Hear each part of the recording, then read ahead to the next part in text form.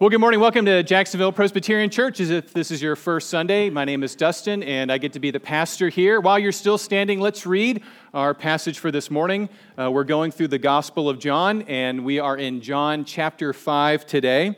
Last week, we looked at Jesus and his conversation with the Samaritan woman, and today we're going to be looking at one of the healings of Jesus. This is John chapter 5. We'll start in verse 1 and read through verse 18. Friend, hear the word of the Lord to us this morning out of the Gospel of John. After this, there was a feast of the Jews, and Jesus went up to Jerusalem. Now, there is in Jerusalem by the sheep gate a pool, in Aramaic called Bethesda, which has 5 roofed colonnades or porches. In these lay a multitude of invalids, blind, lame, and paralyzed. One man was there who had been an invalid for 38 years. When Jesus saw him lying there and knew that he had already been there a long time, he said to him, "Do you want to be healed?" And the sick man answered him, "Sir, I have no one to put me into the pool when the water is stirred, and while I am going, another steps down before me." Jesus said to him, "Get up, take up your bed, and walk." And at once the man was healed, and he took up his bed and walked. Now, that day was the Sabbath. So the Jews said to the man who had been healed, "It is the Sabbath, and it is not lawful for you to take up your bed." But he answered them, "The man who healed me, that man said to me, 'Take up your bed and walk.'" They asked him, "Who is the man who said to you, 'Take up your bed and walk'?" Now the man who had been healed did not know who it was, for Jesus had withdrawn, as there was a crowd in the place. But afterward, Jesus found him in the temple and said to him, "See, you are well. Sin no more, that nothing worse may happen to you." The man went away and told the Jews that it was Jesus who had healed him. And this was why the Jews were persecuting Jesus, because he was doing these things on the Sabbath. But Jesus answered them, "My Father is working until now, and I am working." This was why the Jews were seeking all the more to kill him, because not only was he breaking the Sabbath, but he was even calling God his own Father, making himself equal with God. Friends, the grass withers and the flower fades, but the word of our God will endure forever. This is the word of the Lord. Thanks be to God. Amen. Would you be seated and keep your Bible open in front of you? And well, as we go into this fascinating story out of the Gospel of John, I do have a question for you. What could make you whole? Do you ever think about that? What could make you whole? If you think about it, we pin a lot of our hopes on becoming whole finally, don't we? I mean, a lot of our lives are really oriented towards some sense that we're not well and something needs to change, right? Whether it's finding that right job, right? Whether it's finally getting away from that relationship, or whether it's finally getting into a relationship. Maybe it's finding that rest you've always wanted, that vacation, right? But it's not just the vacation, it's the sense that you finally have real rest, that you can breathe, right? Maybe it's that experience you've always longed for. Finally getting that success in your career. Whatever that hurdle is in your career, right? Don't you just think about it all? If I could just clear that one hurdle, make that one next step, then I would finally have rest, right? Or maybe it's in the opposite direction. Maybe you think, I'll finally be whole and free when I'm finally clear of all these annoying responsibilities that I have hanging over me. Do you ever wonder, what could make you whole? What is it that you're hoping and pining for to make you whole? I think people think about this all of the time. Almost everything in our life, whether we realize it or not, is oriented towards this sense that something's wrong with me and I need to work on fixing it, whatever it is, whether it's my career or relationships or life goals or anything. What is that thing, that rest that you're hoping you're going to find? There's a really visceral example, I think, of this pining, this sense of unease. And I saw it this past year on an airplane. Anyone hate flying on an airplane? Anyone think about meeting God the whole time on an airplane? It's a funny quirk, right? If you ask most people, do you want to go to heaven? They're like, duh, yes. But then if you ask them, you want to go this afternoon? Most people are like, well, let me get back to you on that one. Well, I was on this airplane and I was watching a fascinating documentary. I do watch documentaries when I have to, right? And this is actually a great documentary. It won the Academy Award for Best Documentary for the year, just this past February. It won the Academy Award. And many of you have probably seen it. It's about a guy named Alex Honnold, who's a young 30-something-year-old guy, and he free climbed El Capitan in Yosemite National Park. So what that means, essentially, is Alex Honnold, this 30-year-old guy, scaled a 3,000 sheer-face rock, the hardest rock climbing wall in the entire world. He climbed it without any ropes whatsoever. All he had were his hands and his feet. And he climbed it from the bottom to the very top, and he did it in a matter of hours. Typically, it takes people weeks to do that, and he did it in a few hours. But as you're watching this movie, he has a girlfriend, he has a family, and sort of the overriding question of the whole documentary is, why are you doing this? He's got this cute little girlfriend. People seem to like him for some reason, even though he's kind of suicidal, right? Things aren't that bad, Alex, right? But as the movie goes on, and if you've seen it, there's this moment where he takes the mask off, right? There's this moment where we actually see what is it that he's striving for? What is it that he's hoping is going to finally make him whole? And he starts talking about how he never finds anything that he does good enough. And so this is a quote from him in the movie. He says, the bottomless pit of self-loathing, that's the motivation for soloing. And he goes on and he says that the reason he does it is because he knows that he has to be perfect in order to make the climb, which means when he makes the climb, he finally is whole. He's finally perfect. It's this bottomless pit of self-loathing. Do you ever feel that way? Maybe you've got good self-esteem or your mom hugged you a lot or whatever we need for self-esteem. But do you ever just get the sense that you're a phony? Anyone here around all of us religious people and you're like, I don't fit in? All of these, maybe you know us too well not to not think that, right? But, we can get this sense that we're not whole, right? That even our religious things are phony, right? That there's something about us that needs to be fixed. There's this deep longing that things aren't the way they're supposed to be, even internally. And that's exactly, if you haven't caught it already, this is exactly what this story is about. All right, so this story actually happens, but John is quick to tell us the stories of Jesus that he picks out to put into this gospel account are also signs. They're meant to demonstrate something for us. So when Jesus goes to, for instance, Samaria, and he shares the gospel with a Samaritan woman, not only did that literally happen, it's also supposed to remind us that the gospel is for everybody. Jew or Gentile, male or female, rich or poor, respected or disgraced. It's for anybody. And what this story is about is Jesus, out of a crowd of people, finds one man who is not whole. And Jesus offers him the opportunity to be truly whole and well, to be healthy, right? So let's dive into this passage. What does that look like? Well, what does it mean to be made well by Jesus? Well, the first thing you need to realize if you look at this passage, look right down there with me at verse 5:1. The first thing is the first sentence sort of sets the stage, right? So Jesus is headed to Jerusalem. And part of the reason John is telling us that is because it's going to explain why Jesus is in the temple in Jerusalem at the end of the story. So he starts off and he gets to Jerusalem, he heals a man, and then at the end of the story, he catches up with that man in the temple. And he says, I don't think you caught what I was doing for you, right? We got to do the second part of Jesus' talk, right? So not only is he in Jerusalem just for the sake of the story, there's also this sense that he's letting us know that Jesus observes the feast of the Jews, the Jewish feast. Jesus is an Orthodox Jew. He would have obeyed the Jewish law. He would have been steeped in the Old Testament, which is going to become quite the sticking point later on in this passage, because there begins a debate about whether or not Jesus observes the Sabbath. So right there in verse 1, Jesus is established as somebody who obeys the Old Testament law.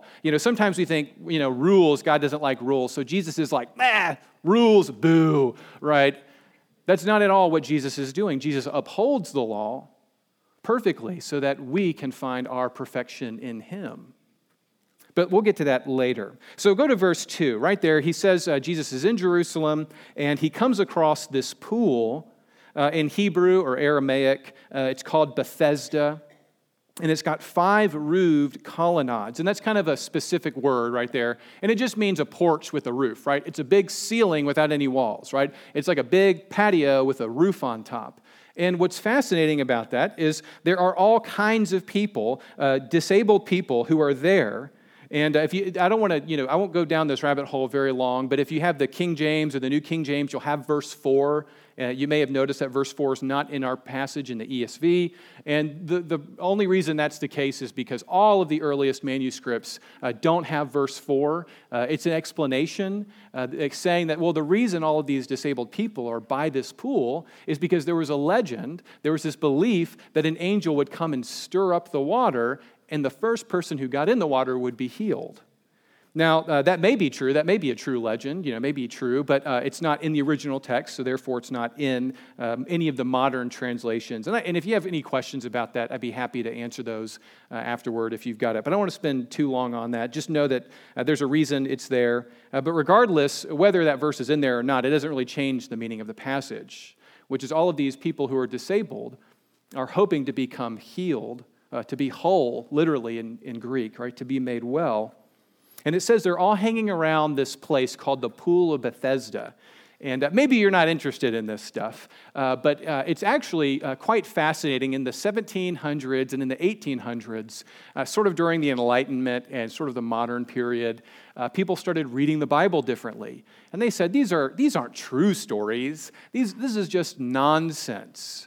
And actually, many scholars would point to John 5 as evidence that the Bible, the Gospels, are not true history. And they would say things like, there's no such thing as a pool with 5 roofs. I mean, what in the world? Is it a trapezoid? What shape does this take? There's no 5-roofed porch or patio anywhere in Israel. But what's fascinating, right, is as they tried to use this passage to disprove the Bible, unfortunately, because God never lies, in 1888, a German missionary amazingly unearthed, you guessed it, the Pool of Bethesda. And the reason they couldn't find it was because Christians had the audacity of building a church on top of it. You can go there. If you've been to Israel, you may have been to the Church of St. Anne. It's owned by the Catholic Church now, and it's where the Pool of Bethesda is located. And the reason it has 5 porches is because it would have had 1 porch, 2 on either side, and a 4th at the bottom. But then surprisingly, the curveball is that there was a 5th wall in the middle. And the Dead Sea Scrolls, which were found in the 1940s and 50s, not only did the Dead Sea Scrolls confirm that the Old Testament we have is incredibly accurate, the Dead Sea Scrolls also talk about, guess what? The pool at Bethesda. And guess what they say? It says, actually, it was the twinned outpouring pools because there was the northern pool and there was the southern pool. And what separated them was the 5th porch. So probably what was happening is it was one big pool and they separated the men from the women. And so actually what is supposed to be for us, according to these scholars, right, a reason not to believe, embarrassingly becomes a really great reason to realize that this is rooted in actual real history. Right? And whether these pools were destroyed when Israel was taken over in AD 70 or not, the point is that John, the author, is telling you this really happened at a real place in real time. And you may be thinking, why is that? Why is he making such a point? Who cares whether or not the pool was there? That doesn't matter. Fine. Okay, I'll look it up on Wikipedia later. The pool's there. Hooray. That doesn't prove anything.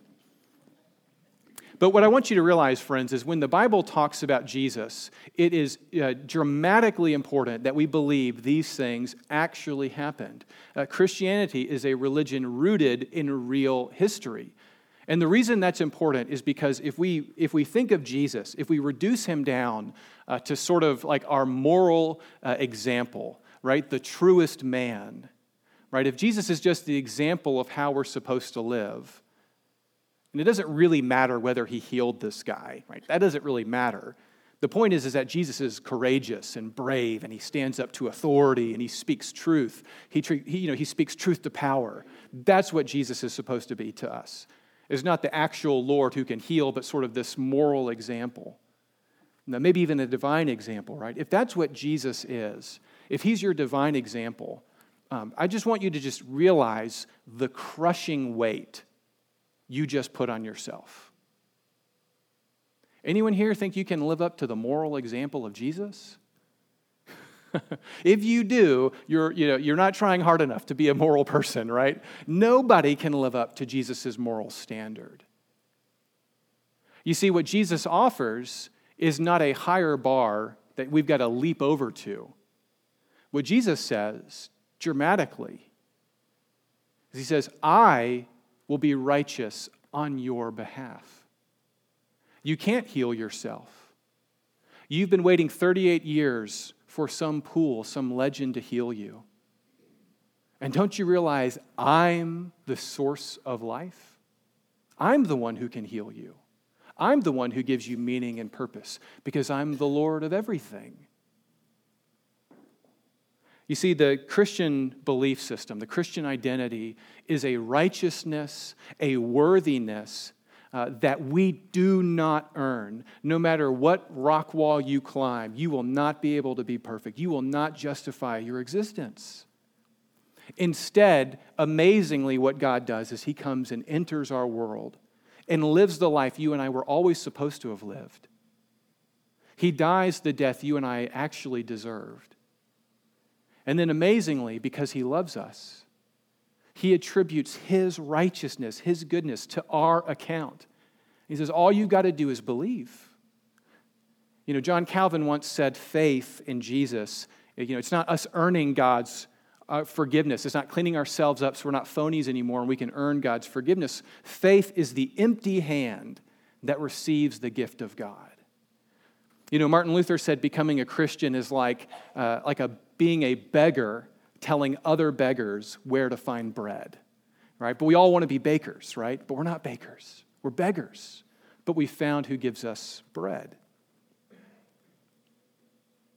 So how do I get that in this passage? Well, look at verse 5. There's a man, he's been living for 38 years, and we don't know how he got disabled. We don't know if he's 38. We don't know if he's in his 60s. It's unclear how he ended up being disabled. And we don't even really know the nature of his disability. Is he actually paralyzed, or is he just not capable of getting down to the pool quick enough?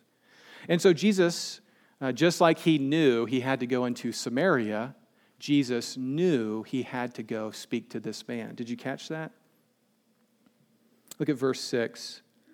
When Jesus saw him lying there and knew that he had already been there a long time, Jesus said to him, do you want to be healed? See, what Jesus is offering, right, is true healing, true restoration, right? He's saying, do you want to be made whole?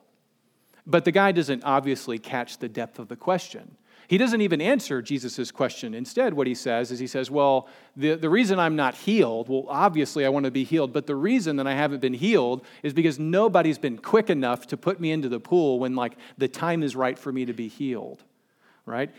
But what's amazing is Jesus doesn't even engage the pool. He doesn't even talk about the pool. He's like, oh, you think the pool's going to be what makes you whole? You think finally when you get to the pool, that's going to be it? That's what's going to fix you?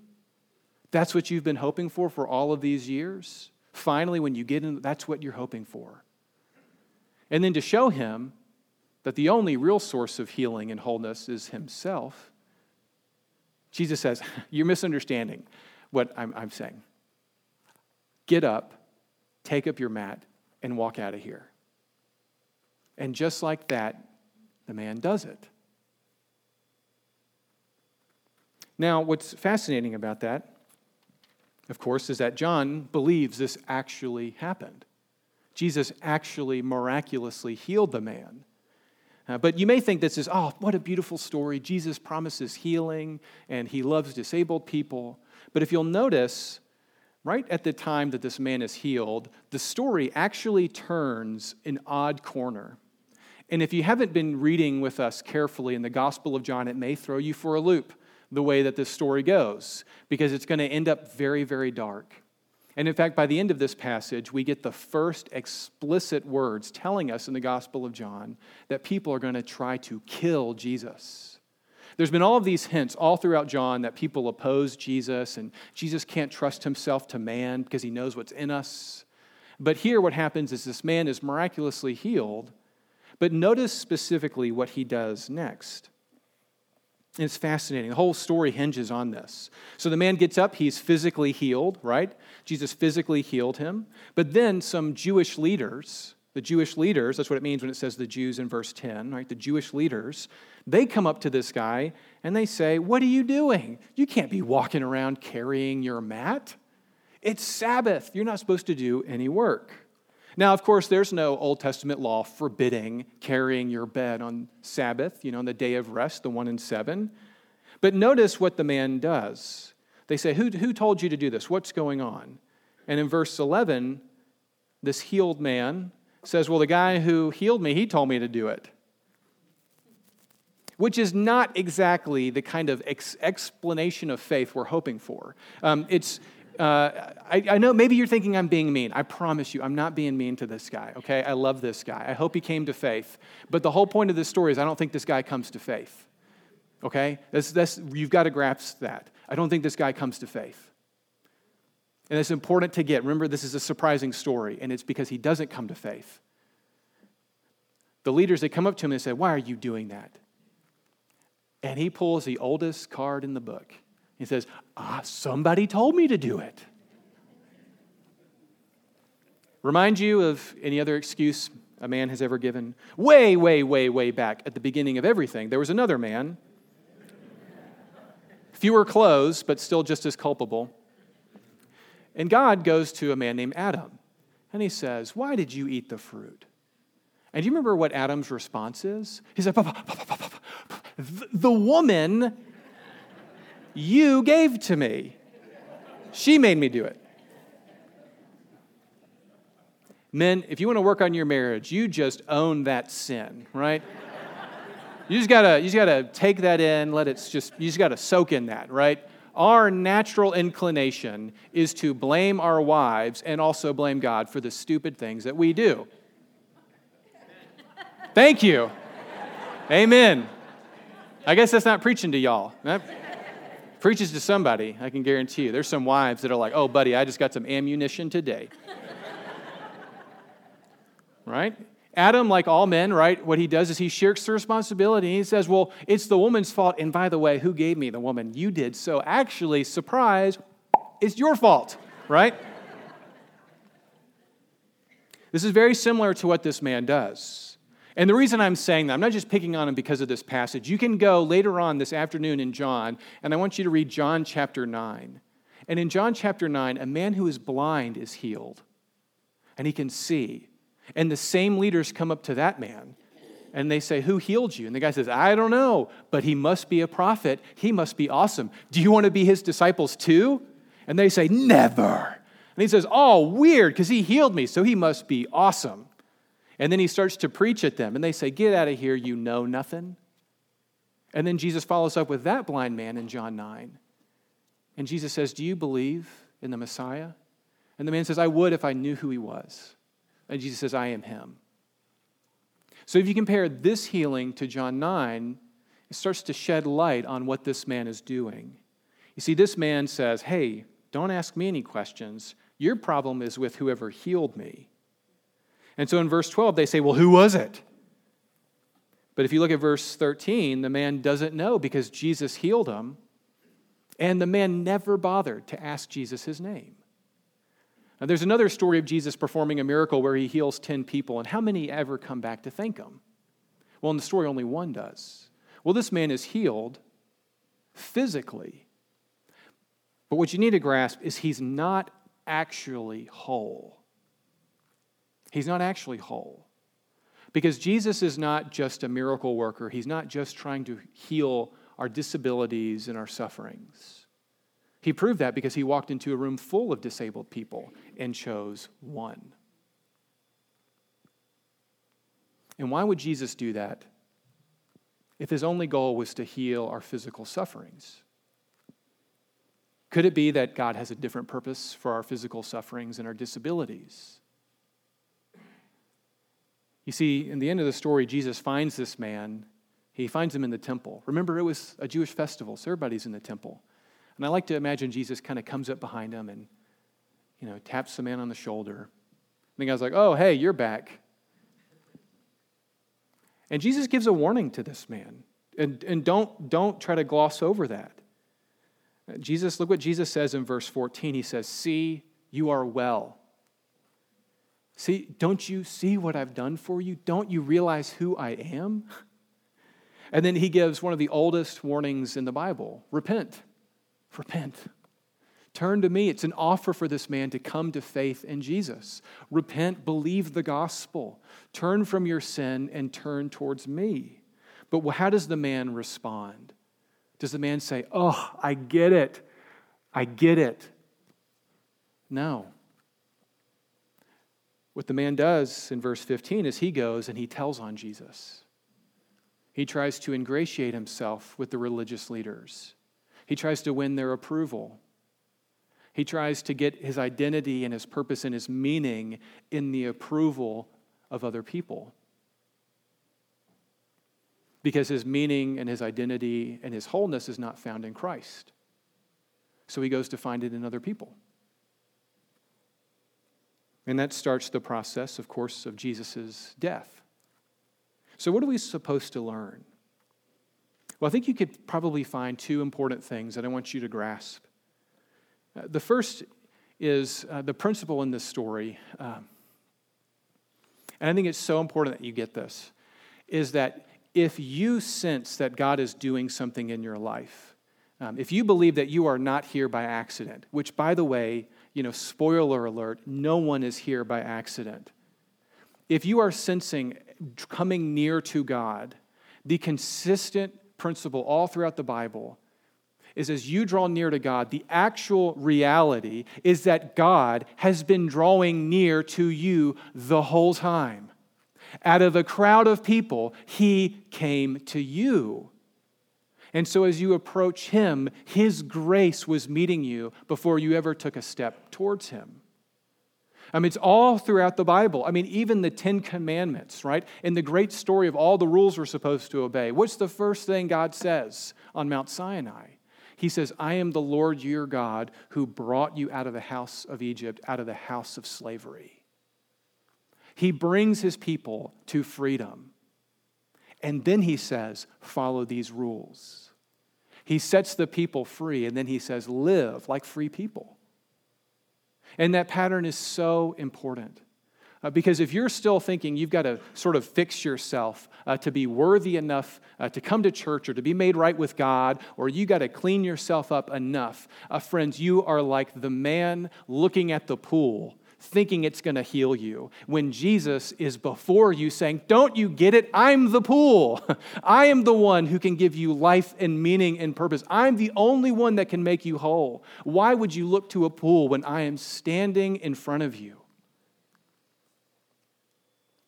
If you think you've got to clean yourself up enough to be made right with God, you're missing Jesus. You're not hearing his voice. There's white noise that Jesus is going to cancel out in the back of your mind, and his voice is going to speak louder because even now he is drawing near to you.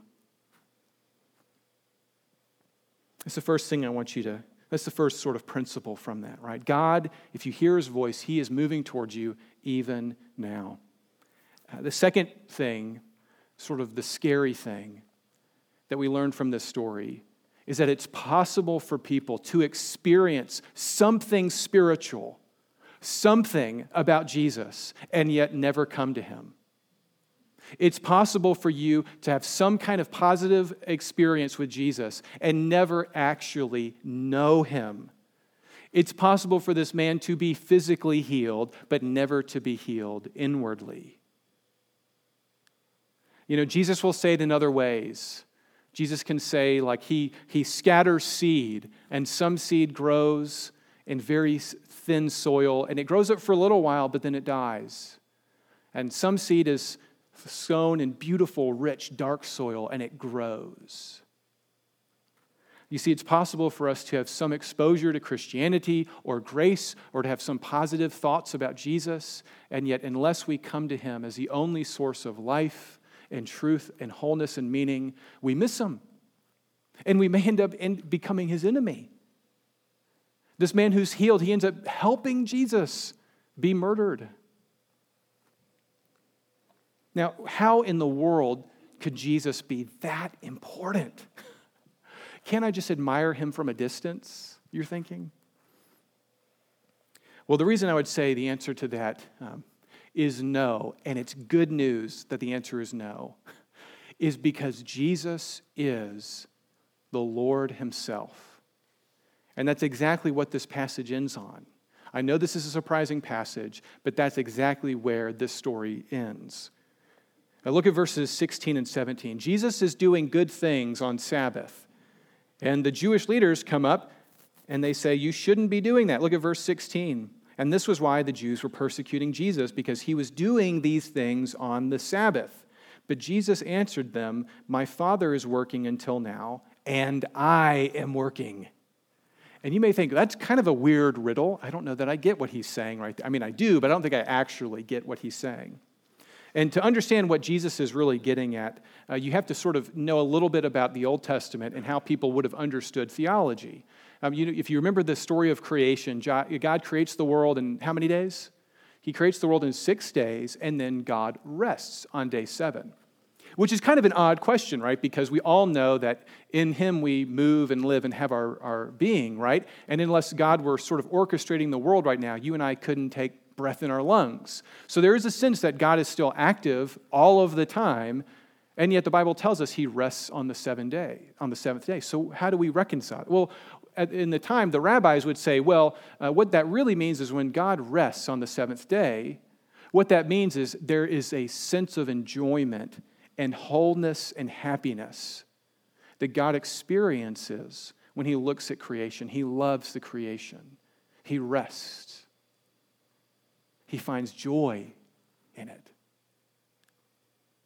And that doesn't mean God stops orchestrating the universe on Sunday, right? I mean, we just prayed to the Lord that he would help our service a few minutes ago. And we believe God answers that. Because what the rabbis realized was that we were bound to stop working on Sundays, but there is a sense that God's always at work in the world. God may even be at work in your heart right now. And so the whole don't do stuff on Sunday, the rabbis would have understood, well, of course there are things God's going to do on Sunday that don't fall under that. And God isn't breaking the Sabbath because God has a different category for himself, right? That's the difference. He's the creator, we're the creation, so God is still able to keep everything moving in this world, and he's not breaking the Sabbath. And what Jesus says, and the important thing that Jesus is saying, and why they get so mad at him, is because Jesus says, I'm in that category. I'm not in this category. I am in that category. God is able to make this world go around all day on Sabbath. He never takes a break. He is always at work in people's life, and I am in the same category. So don't hold me to that. In the other Gospels, when people get mad about Jesus on the Sabbath, he doesn't say, well, guys, God's just really uptight in the Old Testament, and he got, now he's cool. He's cool dad. He was mean dad before, now he's cool. Don't worry about the Sabbath. What Jesus says is he says, I am the Lord of the Sabbath. So don't question me. Don't question. I'm the Lord of the Sabbath. That's what he says. He says, God is always at work, and so am I. I am not bound by your rules. I set the rules. You see why, when he says that, their only response is they just want to kill him. Look what John says in verse 18. This was why the Jews were seeking all the more to kill him, because not only was he breaking the Sabbath, according to them, but he was even calling God his own Father, making himself what? Equal with God. It was not lost on them what Jesus was saying about himself. You see, Jesus is a totally different category. He's not just a moral example. What Jesus is profoundly, amazingly, is he is God come into our world. It's like Shakespeare enters the story of Hamlet. God enters the world that he created. He lives the life you and I were always supposed to have lived. He was righteous in the way that we always longed we would be. And then he took the death our sin deserved. And then he came back to life. And he says, your wholeness, your healing, all the things that you want to be made right in your life, you cannot find it in what you're looking for. The pool will never heal you. Only I can actually heal you.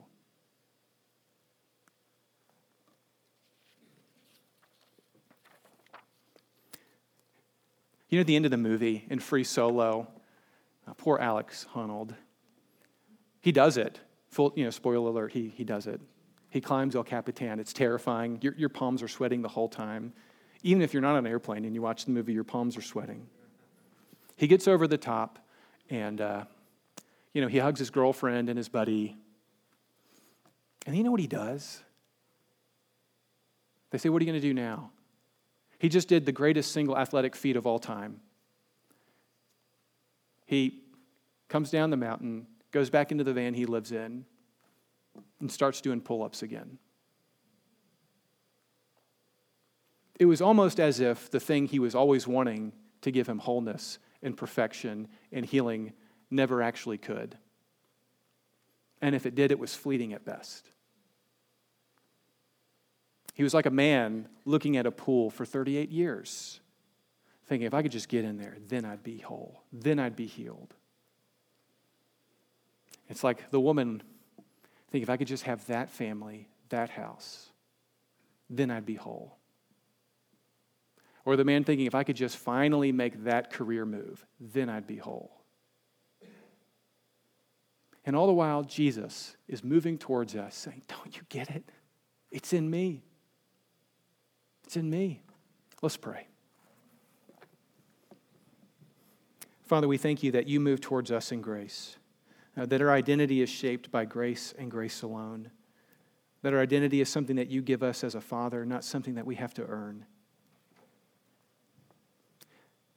Holy Spirit, we pray even now, would you be calling people into your family for the glory of your Son, Jesus. Amen.